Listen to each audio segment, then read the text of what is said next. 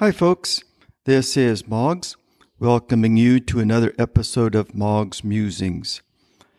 Today we're going to visit a holiday that many celebrate this time of year that is perhaps not as well known to the Christian community as Christmas is, certainly, but one that still has very profound religious implications in others' lives. And today we're going to look at the holiday of Hanukkah. And this is entitled Hanukkah 2023. But you are a chosen race, a royal priesthood, a holy nation, a people for his own possession, that you may proclaim the excellences of him who called you out of darkness into his marvelous light. We read those words in the Christian Bible in 1 Peter chapter 2, verse 9. I am not a Jew, and I have never celebrated Hanukkah. But even though I'm not Jewish, this year's approaching Hanukkah celebration is already having a profound meaning to me. This year I cannot help but be powerfully gripped and deeply saddened by the recent barbaric attacks upon our Jewish brothers and sisters by Hamas. This unprovoked massacre of at least 1,200 innocent men, women, and children, babies beheaded, and families burned to death within their homes while fearfully and lovingly holding one another, reminds me of the stark depravity of what once was called human, but now can only be described as animalistic hatred and violence. October 7th, 2023 should shame any sense of civilization, for humankind has once again devolved into its worst forms. Hanukkah 2023 is to be celebrated in December 7th through the 15th, which corresponds to the 25th of the Hebrew month of Kislev. Usually this falls in November or December. To be sure, this year it will possess a particular poignancy and a more somber tone because of the recent assault of terror upon its people. Perhaps it is because it represents the perennial existential battle between good and evil, the weak against the powerful, the civilized against the barbarian. Perhaps it is because of our painfully emotional reaction to such startling, heinous brutality raged upon innocent and defenseless life.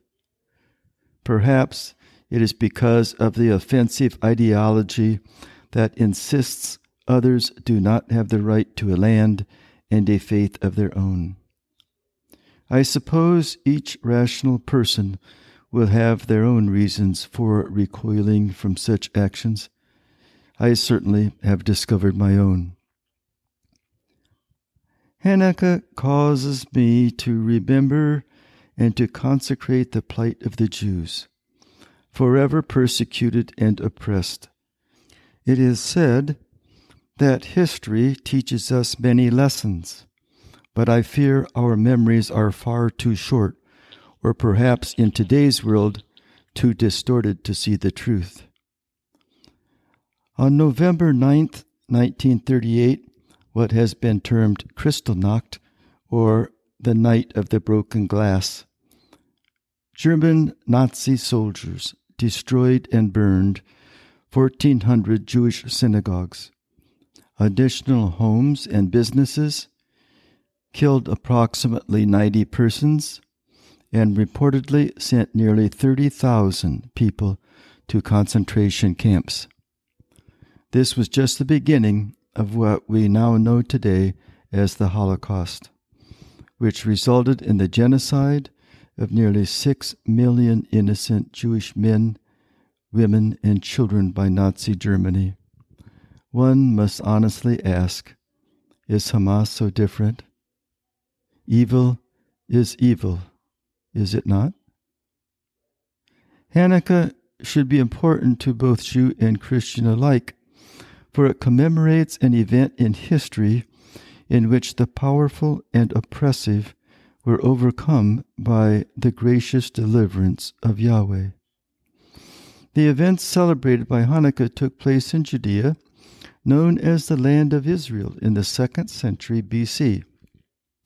Alexander the Great had died, and his Macedonian Empire had been divided into several different empires, each with its own ruler.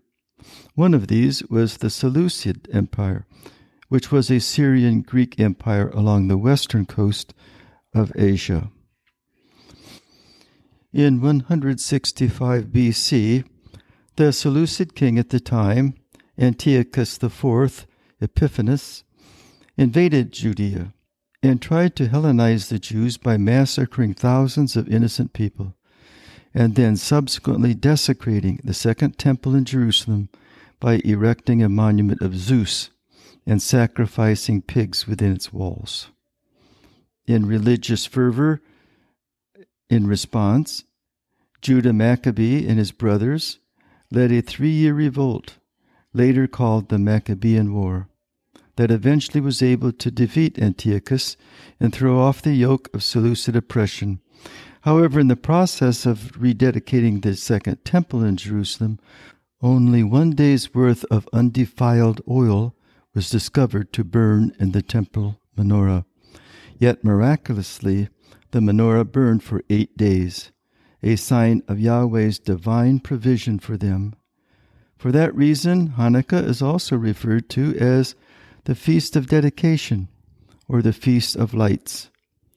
The word Hanukkah in Hebrew means dedication, because it commemorates the recovery of Jerusalem and the rededication of the Second Temple. The most important tradition of Hanukkah is the lighting of the menorah, which today is a candelabra with 8 branches, 4 on each side of a 9th, which is used to light the other candles. 1 candle is lit each day for 8 days. The candles are to be inserted into the menorah from right to left, but are lit from left to right. Prayers are recited each evening as the candles are lit. Like any faith, Jews have their traditions of enrichment. They play a game called dreidel with a 4-sided spinning top, or cook with oil like cooking potato pancakes or jam-filled donuts as a symbol of the oil type of miracle of the Second Temple menorah. Worship during Hanukkah is said to include the daily reading of Scripture and the recitation of some of the Psalms, along with the singing of special hymns. Alms are given to the poor. The liturgy includes the Hallel, public reading from the Torah, and the prayer of miracles. Celebrated are the concepts of Jewish perseverance and fidelity. Contemporary Israel covers only approximately 8,500 square miles, about the size of New Jersey, and only has a population of about 9 million, of which 64% are Jewish and 21% are Arab. It is the only Jewish nation in the world. Yet it remains a small but resolute light of goodness and civilization amidst the dark chaos of surrounding evil and destruction. Yahweh will deliver Israel once again. Of that I have no doubt, as she confronts those perpetrating hatred and violence amongst our world. I have found much to consider this Jewish holiday of Hanukkah. First of all is the reminder of the depths of depravity into which humankind can descend, and the reality of stark and ever-present evil as it unleashes its terror and violence upon an innocent world. Evil is real and among us.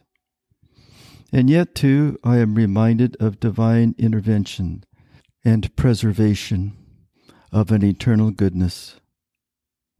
Yahweh is real as well, for he is the Alpha and the Omega, the all-sufficient one, the Almighty One of both creation and deliverance. In him we place our confidence and our hope.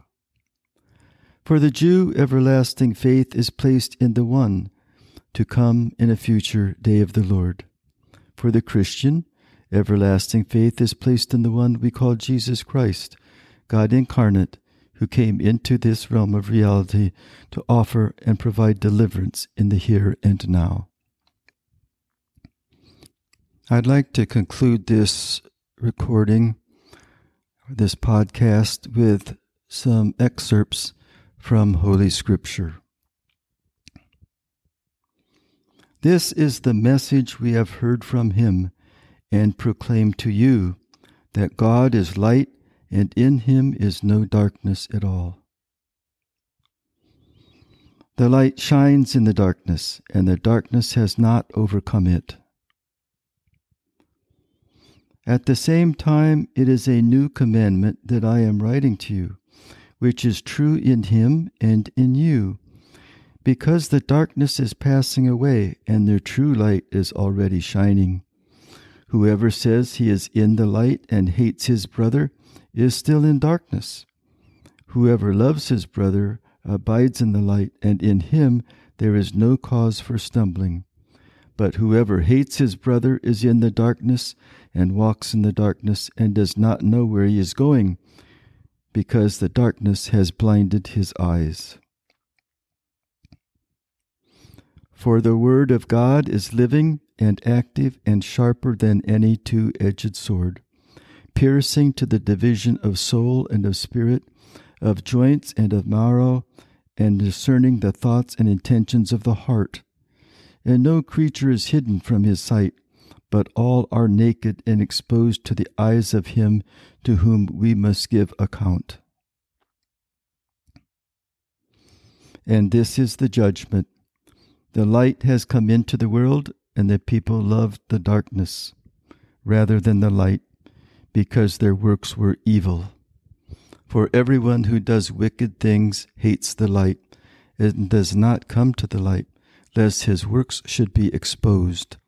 But whoever does what is true comes to the light, so that it may be clearly seen that his works have been carried out in God. But as for the cowardly, the faithless, the detestable, as for murderers, the sexually immoral, sorcerers, idolaters, and all liars, their portion will be in the lake that burns with fire and sulfur, which is the second death. That's it for today, folks. As we approach the Christmas season, let's continue to try to remember those who still suffer and mourn. If you want the transcription of the recording, you can find it on my website, as well as the scriptural references that I read on Substack, Mog's Reflections. Take care, everyone. God bless. Shalom.